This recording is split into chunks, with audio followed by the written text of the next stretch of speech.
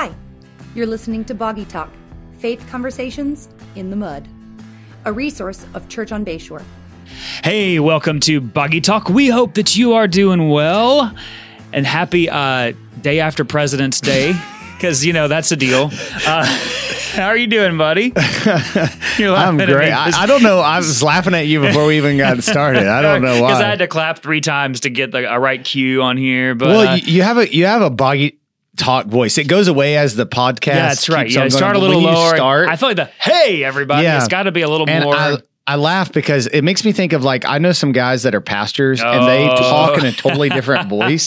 And so they'll be like, you know, blah, blah, blah. And then they get up and they're like, join with me, Lord. Man, Lord. It's so funny. David Platt's a little like that. Yes. Yeah, he's got like a preacher voice. You know? I had a friend in college who was just like, we called him, he had a prayer voice. Like when he would pray, he would pray totally differently. What I didn't know is that was a joke we all made about him and that he didn't know we made about him.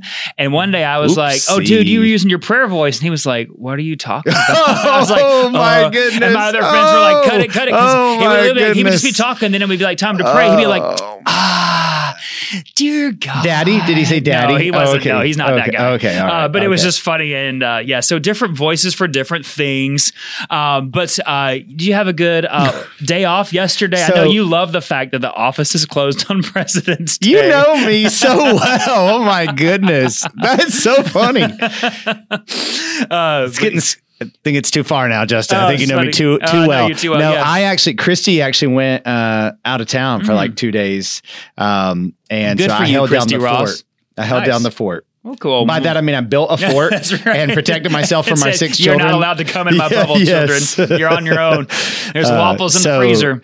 She is on her way back right now. And so I am rejoicing in the Lord. Yeah. Because when I get home tonight, there'll be a warm meal. Right. She literally was going like 30 hours. So, isn't it funny when like we go out of town, people like, oh, they just think their wives just handle it, which they do. But like, our wives go out of town. People are like, are you okay? Are you dying? Like, dude, if people had known this in advance, somebody would have brought me a meal. Yeah, there's like no doubt. Dad. People sometimes do that for our wives. Yeah. too, they absolutely do. Absolutely. But I was just saying, it's just funny how differently treated. But yeah, my parents were here this weekend. My brother and his wife came in town. Man, it was kind of nice. I still love David and Ann. They're great. Ann listens. She does. She has like a very subtle way of making sure I know that she heard something I said. So she'll probably do that about this. Exactly. They are faithful listeners of Boggy Talk. And hey, we've got the parenting conference coming up this weekend. Speaking of parents, it's going to be great. I'm looking forward to Paul Purvis being here, his wife Kimberly, sharing in sessions, but also they're actually leading some breakout sessions too.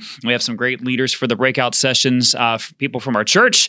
It's going to be great. If you haven't registered, you are past the deadline, but you know what? We're a church of grace. So I bet if you email... Boggy Talk, can we give a discount for our Boggy Talk listeners? Because that makes us sound like a legit podcast. Email Michael at Church on Bayshore and be like, James and Justin said on Boggy Talk, we can still register. If you enter code BT23, you will get in for the same price as everyone else. But hey, that's the truth, and we're talking about truth. That was a terrible transition, but so today for our topic, we're talking about being truth tellers, and really we're following up.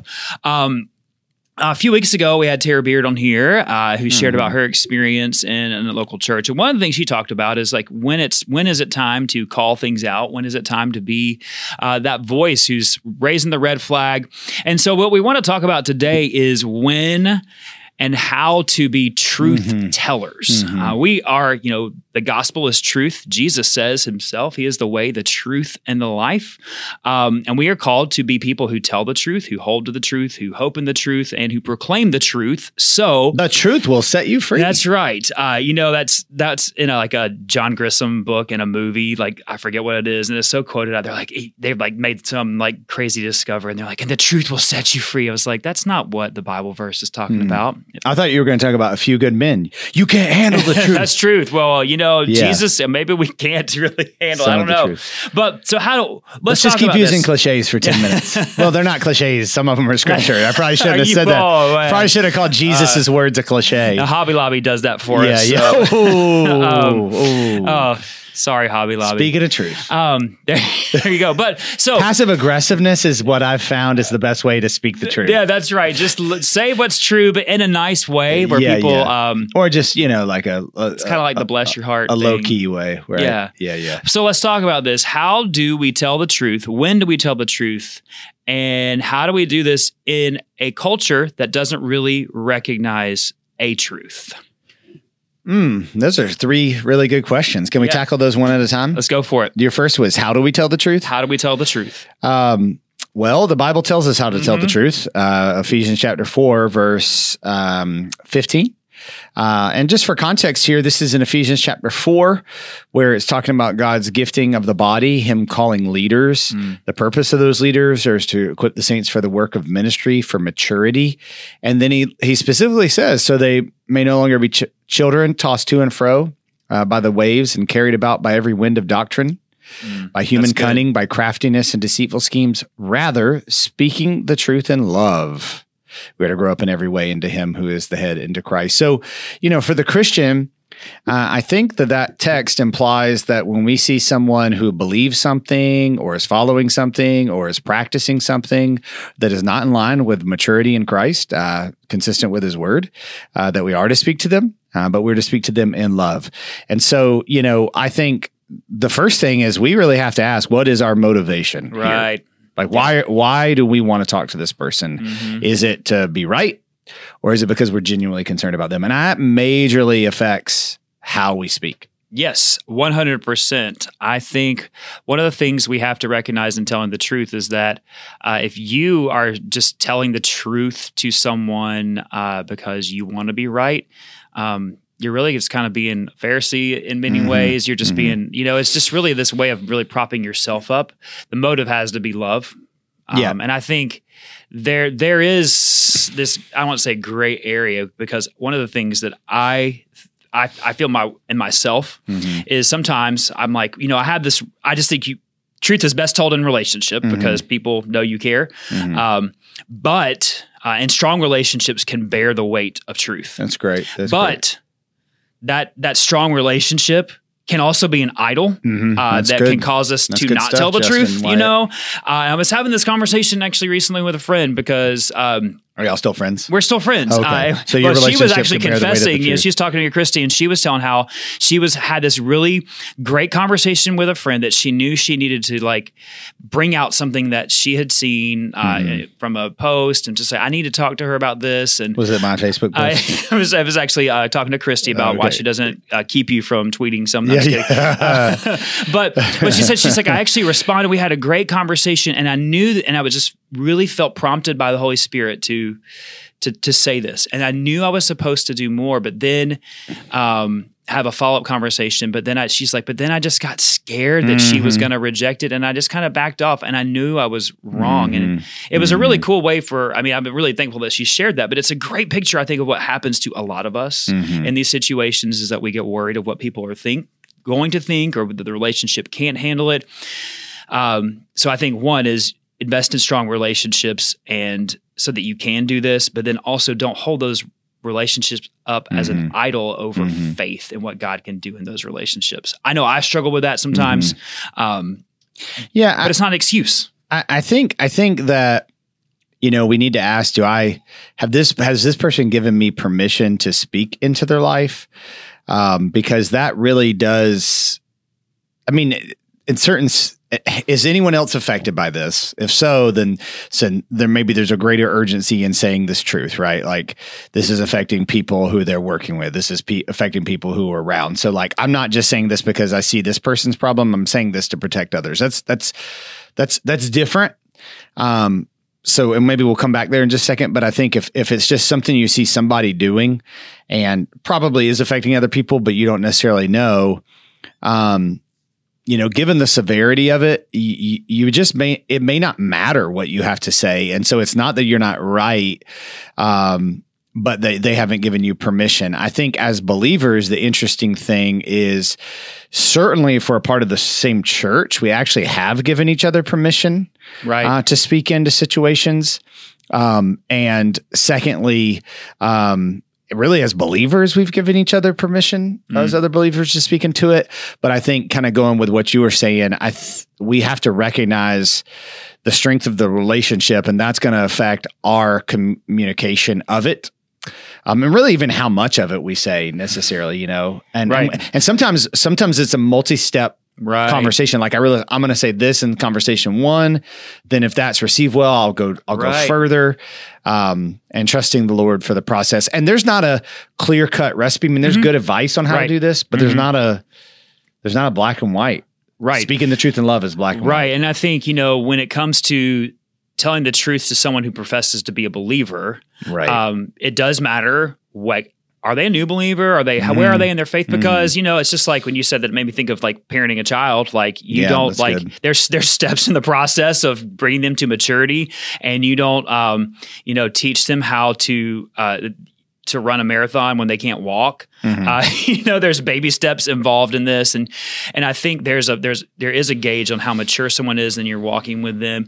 But also I think it's a different story where people are, proclaiming the truth to a world or a culture that, is not professing Christ. And then we feel like we have to correct everything. And I think do you think that there's a different way to handle that? Talking to a Christian and non-Christian about the truth, and what is that way? Yeah, I mean, you in your first question, you said when there's different concepts of truth, like a non-Christian really has not said, I believe that God knows what is best for me, and I should be living my life along those standards. So,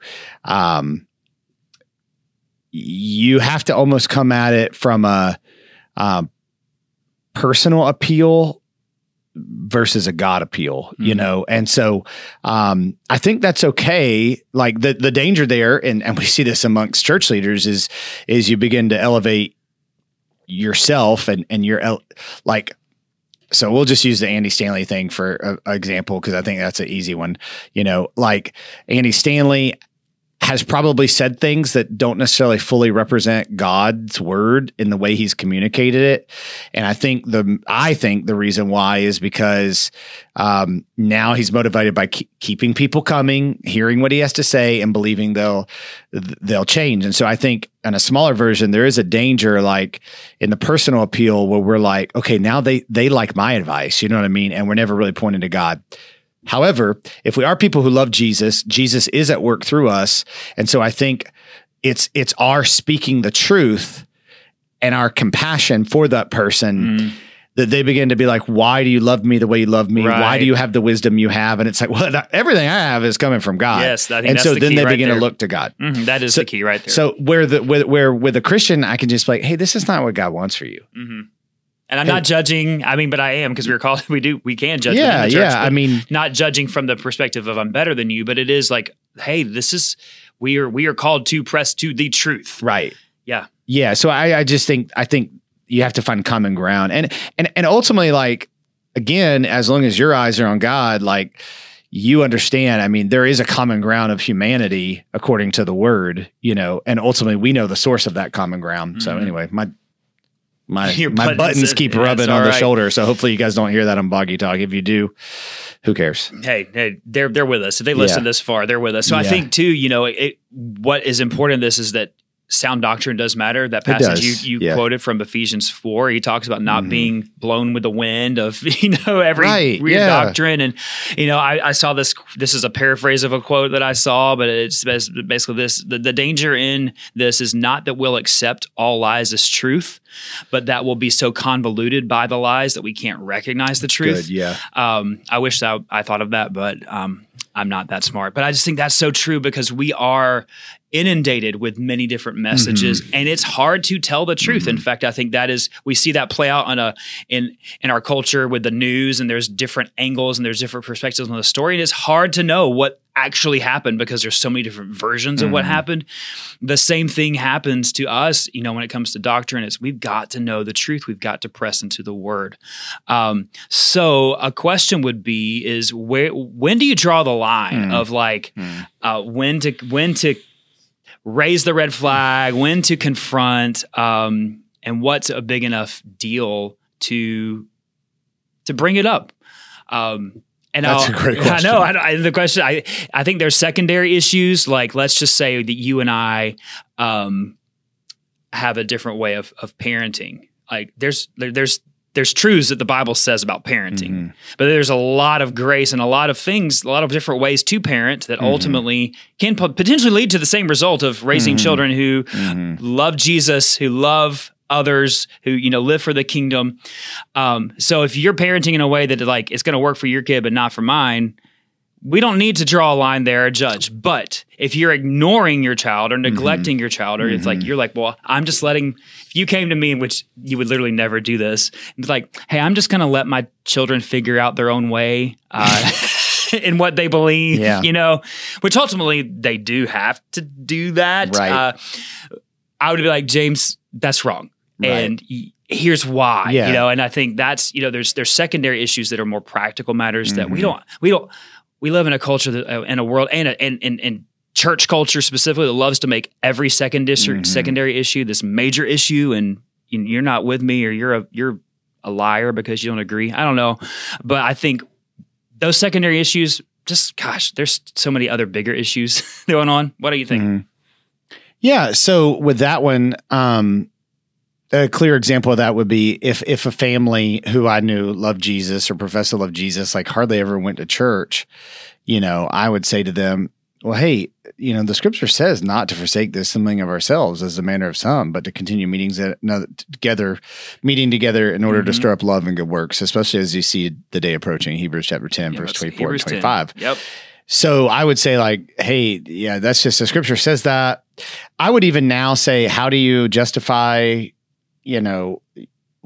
that in light of the scripture? I would ask it as a question. And I'm a very bold person, blunt person, and I still would pose that as a question. But if somebody said, hey, if I saw their kids maybe not making great choices, and they it's because of schooling choice, that's not really in the scripture. Like, it's just the responsibility, train your child in the way they should go, is in the scripture. So that would be more of like let's speak to why you've made the decisions you've made and why you're doing what you're doing. So I think, I try to discern the heart of the motivation. So I think the appeal is different. When one's black and white, it's like I'm asking as a question, but really they're not doing what the scripture says. And the other, it's this kind of freedom area. But I want to know why they're doing what they're doing. If they're close to me. So I don't know if that brought any clarity. It does. It's clear in my mind. But well, and I think the position you're also like blacked out there for a second when I was talking. Well, I think I was trying to say in a way that I wasn't. I was thinking of a couple conversations I've had in mind. And I didn't want the people to know. Yeah, you don't want to think. Yeah, well, I think too, like because somebody might be like, "Ooh, I know who he's talking about." Right. But the position of being a pastor too is different because, like, you don't want to. We've talked about this, how you don't want to give an example, and it's like they're talking about me. No, not really. Like, but also recognizing that, there has to be, like, for these relationships there is a place, you come from a place of love. Like, this is a place of like, we want, and I want, like, as the body of Christ, you want people to know him. And that's where we press into it. What's so funny is today we were, and I don't know if everybody fully relates to this, but myself and another pastor in the area were talking, and we're talking about some struggles with young pastors. And he was saying, like, how some of them want to imitate me, which why you would want to imitate me, I don't know. And he was talking about me being blunt and having a clear vision. And he was like, but I also know those same, because some of our senior adults, like, they're just amazed by how our church has changed. And the guy said, but I also know you were with that person in the hospital, and I saw you hug that person on the shoulder. And so, like, that's right. I think that's just a personal example of, like, I do think sometimes, like, James Ross, and again, I'm not anything impressive, but, like, is pretty blunt and says things pretty, like, directly. But most of those same people who you would think would be offended by it, like, I love them. And so I've been there for them, and I am available to them. And I would just say, like, for any leader, that's valuable. And you can never do everything for everybody, but also for our children, for our spouse, like, it is the care for people. What's the old saying? People don't know how much you, they don't care how much you know until they know how much you care. That's true. Yeah, it's absolutely it's cliche. True. That is not in the Bible, but it's so cliche true. For a reason, it's right? It's true. Absolutely. It's true. I think what you're saying is it comes back to relationship, is that you can be the most blunt with people with the people that you're closest to, because they know that you care. So, and I think that is when we talked about the non-believer, like you do have to appeal to the compassion and the mercy and the love you've shown, because if it's fake, you'll won't last, if you're just hanging out with somebody as a project, like people see through that. But if you tell the truth and they know that you're coming from this place of love and compassion and burden for them, and that your love for them isn't contingent upon the potential decision you may make, that speaks to people. And I prayed when I came to this church, and I pray in conversation. So Tara and I are actually having a conversation with somebody who disagreed with some of the things we're saying. We're meeting, soon. And like my prayer is like, as we sit down about this, like, Lord, show your heart through me. Cause I know like I'm not perfect, but I love you. And that's why I'm having this conversation. Mm-hmm. And so like, even as a leader, like, Lord, I do love you. Like, help other people to see that I love you. Like, I don't want to prove to them I love you. I want you to show them that stuff. And so I think, that's so important. And also recognizing this, like, sometimes the initial reaction is going to suck. Sorry. Yeah, I mean, it really does. Yeah. It doesn't always. In fact, I would say more often than not, I'm surprised at people's humility. Right. But it does often, and you just have to deal with it. You know? Something you just said. I think I've said to you before, like, speak the truth to me. I might be defensive. We tip right away. I mean, that's our first reaction, is to be defensive. And I think, but slap me in the face, and you come do. On. You do. But it's like but it's so great. It's so freeing. And I guess we got to close it out here. But it's all good. It's usually you saying, "Hey, we got to." I know. But I feel like that was some kind of passive aggressive statement. No. I'm just saying it's usually me. I'm just saying it's usually me rambling, and you're like, "All right, let's go." Wait, are you saying I'm rambling now? No. It's not usually. No, you're putting words in my mouth. Who do you think has an easier time just telling the truth out of me and Justin based on this conversation right now? Right. All right, keep saying what you're going to say. Sorry. It's freeing to know that even in telling the truth, we don't have to prove anything. Like you were saying, like, that's how good. I pray that they see this. Like, we don't have to prove any, like Jesus proved it all. He paid it all. He proved it all. Like he proves himself over and over, right? So I think just rest in that. Don't be a jerk when you tell the truth. Be compassionate. I think that sums it up right there. Don't be a jerk. Speak the truth in love. You'll find that sign of Hobby Lobby. Don't be a jerk. Yeah, and be compassionate. Just in the doctrinal issue, like, I just feel like if you take an approach as this person is my equal, and so you want to, even if you think they are so crazy, wacky, so wrong, how did you get how did you get to this place? Yeah, God's grace. Yeah. So I mean, like, really, like, why do you believe what you believe? And what's interesting? Let's talk about social media. I think you have to really realize in social media, everybody is coming at it with their own filter and agenda, and you have to be very sensitive to that. And so when they question you, like, you just have to be ready. So, if you don't want to deal with that, then don't post it. But what's interesting to me is, like, last week I posted something. I didn't think it was offensive at all. Somebody like posted a comment, and, I kind of corrected their comment. And what was cool, and I think in a loving way, and I think they know me, like, they messaged me and we actually, like, had dialogue about it, like, in a good, healthy way. What? Yeah. In 2023, that's possible. Yes, it is. So but yeah, I would probably, if you're not ready for that, I would probably not post anything on social media. Or if you don't have time to answer. Anyway, good stuff, Justin. Yeah, that's Wyatt. good. So, hey, let's talk about some questions. Okay. And I've got 2 questions. The first is, what do you think about the revival that's been happening at Asbury? So I think that's a great question. If you've not seen this, now, at least at the time of recording this, there's continued revival going on in the chapel at Asbury College and Seminary, and started off just with a few students, and now has grown. There's a line out the door trying to get in. Interesting. And of course, Christian Twitter has lots of opinions about Christian Twitter. I think you posted something about some people it should be natter. It should be natter. Yeah. It's just not really.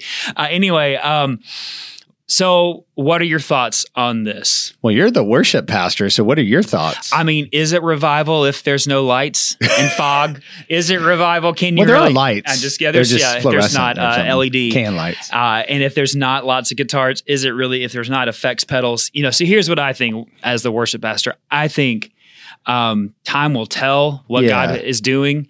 And I've prayed that God would fan the flame of truth. And I believe, he's probably doing something great in many hearts. And are some people there for wrong reasons? Yeah, sure, because people are in the church for wrong reasons, and people do all kinds of things for the wrong reasons. And that's not I'm not going to tear something apart because of that, because I think God probably is doing some great things. It's the same, like I've been to conferences, and God has worked, particularly in my heart in those experiences. So I'm not one to, to turn away from that. I do think the fruit will be in the weeks and months to come. To see, how this plays itself out through, evangelism, through engagement in and through the local church, through communities being changed. I don't think this is something that, because of, what we believe about the Lord and the Holy Spirit and how he works, that like, I understand the draw for people to want to go and be there. However, I don't know that you like pick up a piece of something and then bring it back, rather, like God can just do that without you. So, that kind of stuff. I mean, like if you feel compelled, somebody says, I feel compelled to go, okay, go. Like, I don't care, but I don't think you need to do that. Yeah. Right? Yeah. So, anyway, let's hang on to that one in just a second. Yeah. So let's say another episode. Let's say if what's going on there is indeed just immature, like it is like, these are just people who, for whatever reason, they're not where they should be with Jesus, some of them, and they have this desire to be where they want to be with Jesus. And so they had this great worship moment and they just kept it going. And it's making them feel good. And let's just say that is like what's happening. I'm not saying that is what's happening, but that's probably like worst case scenario, right? Like just it's immaturity. It's just a bunch of feelings and there's some emotionalism. Well, I would say that even if that's the case, like there could be some maturity that comes from that immaturity and a hunger. And this is like, I want to be clear about something. Like, we have churches in our community and area and across the world that I think are preaching the wrong things and focused on the wrong doctrine. And in them are these people who genuinely are hungering for God. I am not mad at the people who are genuinely hungering for God. I'm mad at the teachers who know better, because either they shouldn't be a teacher because they're too immature, or they shouldn't be a teacher because they're being deceptive. Somebody who's immature in the faith, just like a child, like you don't correct the same way you correct an adult. And so like, I would say like, how can we encourage that desire and direct it in the right direction? That's if it is there. So really, time will tell, and relationship facilitates moving forward. Best case scenario, man, the Lord is really stirring some people's hearts to what he's going to do. And honestly, just where that is in the line, time will tell. The desire to go and see, I don't get a scriptural foundation for that. Yeah. I just don't understand the basis for that scripturally. Yeah. I don't think you can defend that scripturally. Yeah. So if you just want to go, free time on your hands, and it's like going to a concert, but I'm also like, why aren't you, to that person, like, why aren't you serving in your local church? Like, why aren't you, and maybe they are, I don't know, but I was just about to say, maybe they are, like, but they appeal the draw. I mean, I kind of understand the appeal, but also like, it's more just like, you just want to go.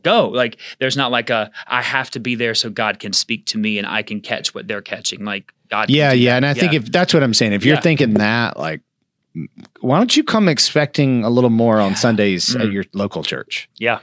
That is a big issue. You know, so, I mean, bottom line, because it'll fade out. It'll go and you'll leave and it'll fade out. So bottom line is, man, fan the flame and time will tell. So there you go. Yeah. All right. So next question is this. Going back to this is kind of a follow-up question to the 2 episodes we did with Tara, is really how do you guard your heart from being cynical about leaders who may come out as, just with false teaching? How do you guard your heart from being cynical about everybody?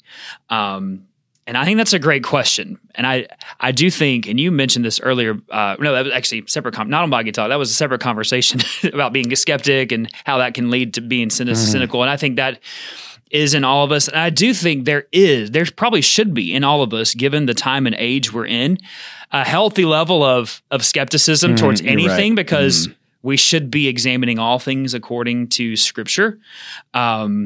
So there should be like a healthy, like, okay, like not accepting, we do trust people, we do trust voices, but not accepting, I mean, you say this from the platform, like, hey, it's like, you don't have to take, like, look in the Word, you know? I think that is step one, you know, foundational, go to the Word. Step two is, you know, like, people are going to mess up, whether it's false or bad doctrine, I should say, maybe not even false teaching, but bad doctrine or a moral failure, sin. Like, people are going to. That doesn't mean that everything about them is a sham or wrong necessarily. It could be, but it doesn't necessarily mean that. So I think you just have to walk so humbly. It goes back to grace and discernment. And yeah, what would you add to that? Yeah, no, I think skepticism when it comes to public personalities in Christian world, especially public, is definitely needed, because it's not really the design. Like, the design is the local church. And so, you know, for me, like, you can easily find out, like, how I'm living my life. And I'm not saying all of it's perfect, but, you know, for me and you, like our pastors, you can find out how we're living our life, how we're spending our money, you know, by and large, like, how we, who is speaking into our life, who holds us accountable. You can have a conversation with us, ask us questions, see how we respond. And you just can't do that with a, you know, popular Christian, and you probably don't know someone who knows them that well. And so, you know, I do think, like, that's, if they don't have anybody speaking into their life and they're building a platform, they're going to head in that direction. I mean, 98% of the time. And so, like, if you can't discern that they do have that accountability, and I mean, like, legit accountability, not some bros on a board at their church, like, then you just have to be skeptical. You know, I mean, you do. I'm not saying cynical, but skeptical. Because that's just not I'm not saying it's bad that God, I mean, there's people who listen to our church who don't live here. And, you know, I mean, God uses that, and God certainly uses, I mean, I listen to podcasts of people, Francis Chan doesn't know who I am, you know, and Alistair Begg doesn't know who I am. And while they seem awesome and sincere, they could be right. You don't know, like, you don't know. Yeah, exactly. And so I think that's why you have to know the Word. Like, I mean, I think, like, it should be drawing us to the Word and to boasting in Christ, you know, so. That's good. I agree fully, and I don't really have much to add to that. So, well, that's the questions we've got. Hey, if you've got more questions for us or follow up from anything we've been talking about today, send them to us or just ask us. We're doing okay on time. Yeah. Hey, look at that. We're a little late, but that's good. Your game will probably be quick. Hey, I'm in charge of the game today, so here we go. We're going to play a little game of two truths and a lie. But in honor of President's Day, these are all related to presidents. And I'm just telling you, man, the last time I took, like, a history class was, like, AP history in high school. So I'm not great with history. You're probably better at this than me. But all right. So which statement below is a lie? President's Day edition. George Washington was not the first president to live in the White House. There are multiple original copies of the Declaration of Independence still around today. George Washington's teeth were made of wood. Which one is a lie? Which one's a lie? George Washington's teeth were made of wood. That is correct. It is a lie. It is just a wives' tale that happened. You know, it's funny. I read that and I was like, I thought his teeth were made of wood, but that's just something that I incorrectly learned, along with a lot of other people. The original W didn't live in that's right. Didn't live in the White House. It was I knew built that much later. All right, and National Treasure taught me that there are more than one copies of the Declaration of Independence. Man, what a good movie, National Treasure. My kids love that movie. My kids really didn't like it. I'm really? like, I love it. Oh, it was great. I liked it. All right. Which statement below is a lie? Or I read that question like you're looking at this paper. Which statement is a lie? The oldest American president in history was Ronald Reagan at 78. 8 of the signers of the Declaration of Independence were from the United Kingdom. President Barack Obama was the tallest president in history, American history? It's either Reagan or Obama. I'm going to go with Reagan. He was the oldest. No, sorry. My bad. I meant to say that Obama was not the tallest. Reagan is the oldest. There you go. Yes, yeah, there you go. All right. Yeah, correct. Lincoln was sound the like tallest. My kid's playing a game right now. Oh, no. I meant to say. Yeah. No. That's my true. bad. Yeah, Lincoln, because Abraham Lincoln, yeah. How old? I really don't know this. How old is President Biden? I know he's in his 70s. He's up there. Is he older? No, he's than in 70? his 80s now. Is he? Yeah. Okay, so obviously. How old is President Biden? Answer. Oh, we're asking 80. Siri. Okay, so 80. So we were there both you go. right. There's two lies. He's not in his 80s. Well, this quiz was printed. Before he was president, apparently. Okay. So, all right, next one, which is a lie. Washington, D.C. was the second capital of the United States. Benjamin Franklin wanted turkeys as the national bird. There is writing on the back of the Declaration of Independence. D.C., because it was New York and then Philadelphia and then D.C. All right. Well, maybe there's two lies because this quiz says it's Benjamin Franklin. He actually compared a drawing of the eagle, saying it was a bad drawing that looked like turkey, but did not advocate for the national bird to be a turkey. So there you go. I don't know. We're gonna. Yeah, maybe I'm confused, but I have no idea. You could be right. We will Google that later. Or we somebody can. We will. Yeah, just tell us. All right. Yeah, maybe New York was before we were actually legit. Or this quiz from quiz.com, QUIZZ, could be wrong. So how many U.S. capitals have there been? See, we just trust Siri here, right? She says. Well, I asked that question. We have slow internet connection here in the studio. How many U.S. capitals have there been? I can't wait. All right, just keep going. All right, here we go. All right, next one. President Lincoln is in the Wrestling Hall of Fame. 3 U.S. presidents were cheerleaders in college. President Roosevelt fought the heavyweight champion on the White House lawn. I don't think Roosevelt fought the heavyweight champion on the Apparently lawn. He did. Oh, my goodness. I think only maybe one U.S. president was a cheerleader in college. Oh, wow. So there you go. Okay. All right. I don't know which one it was because I didn't take the time to write that down. All right, here we go. A couple of more. 1 out of every 5 presidents has either died or been killed in office. President Lincoln created the Secret Service the day he was murdered. There has not been an attempt on a president's life in over 2 decades. 20 says, yeah, that's true. The Lincoln thing. Oh, actually, it's that there's not been an attempt on a president's life in over 2 decades that we know of. I'm sure it's probably, I don't know. But that's a lie, right? That's the lie. Yes. So President Lincoln apparently created the Secret Service the day he was murdered. Who did try to kill? I don't know. Because that means there has been an attempt in the last 2 decades. I don't know. I have no idea. I didn't get the truth. I just figured out. I just took the quiz. Which one's the lie? This is your personality. This is so funny. Yeah, You're like Googling everything as we take this quiz. Well, that's so funny. Okay, all right. All right.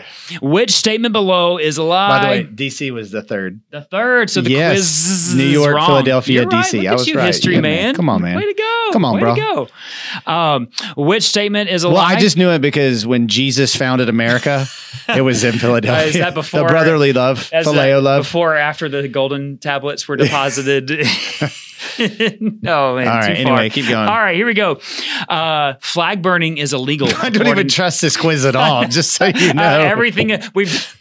It's ironic that this is coming off. I know, a doctrinal. Yeah. Flag burning is illegal according to the Supreme Court.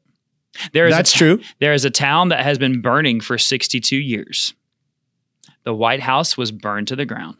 Yeah, there isn't a town that was burning for 62 years. Actually, the lie is that flag burning is illegal because it's actually the Supreme Court ruled that it is an expression of the First Amendment right. So, you're right. You're right. That was like not that long ago, right? It really was. Like 1900. Yeah. I mean, I think you. Well, I guess America's even that old in the first place. So that wasn't like in Medici time, was it? I think a strong argument could be made that it should be, but again, it goes against the freedom of speech, which is what freedom of expression, which is what they ruled. All right. Here we go. Strong argument, brother. Man, which statement? You burn is that a flag lie? in front of me, you see what's going to happen. There is an American. I'm just kidding, by the way. That's not a real threat. Just so you know, even though I don't think you should burn the American bots flag. That listen to a means. podcast have just flagged us. Yeah. All right. There is a town with a population of 1 person. The Library of Congress has more than 800 miles worth of books.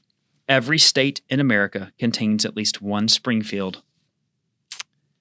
I think number 3 is wrong. You are correct. There's not a Springfield. Springfield, Alaska just doesn't make sense, does it? So there you go. There's springs probably in Alaska. You know, glacier. I don't know. I don't know. All right. Okay, here we go. Last one. Okay. Justice Ruth Bader Ginsburg is the wealthiest Supreme Court justice ever, worth more than $18 million. I could see that. Justice Samuel Chase appears on the $10,000 bill. What does this have to do with presidents? Hold on. Okay, sorry. 3 former presidents. Oh, okay. 3 former presidents were also Supreme Court justices. Nah.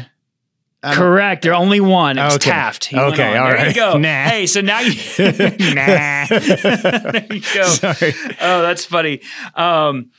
This is random, but did you know that... well, actually, one more. Here's a president one. Last one. Bonus question. Bonus round. If you get this, you win it all. You're probably not listening anymore. All right. President Obama made the all-city team for high school basketball. I believe that. President Grover Cleveland had a jaw partially made of rubber. President Lyndon Johnson would hold meetings with his staff in the bathroom on the toilet. I think that the Cleveland thing's false. That is true. Actually, President Obama did not make the all-city. I bet he's good at basketball. All-city. He didn't make the all-city I don't think team. I realized all-city. I knew he played basketball. So there you go. There you go. Hey, so feel free to take the rest of this quiz at quizizz.com. Please don't. Please don't. I don't know what kind of ads are on there. It was like an educational site. It was like for teachers. So it was like it wasn't like, like a bad quiz site. It was just like, this is for teachers. So don't use this in your classroom, teachers. What state? Because that'll define how woke the quiz is if it's used for teachers. That's why everybody's moving to Florida. There you go. That's next week. Hey, thanks for listening. That's not next week on Boggy Just Talk. kidding. We will not be talking about that. What are we talking about next week? Do we know? Next week we do, but I don't have it with me and I can't remember. All right. So that's a good way of saying no. You will find out. Thanks for tuning in. See you next time. Thanks for listening to Boggy Talk. We are so glad you joined in the conversation. Go ahead and subscribe so you don't miss a beat.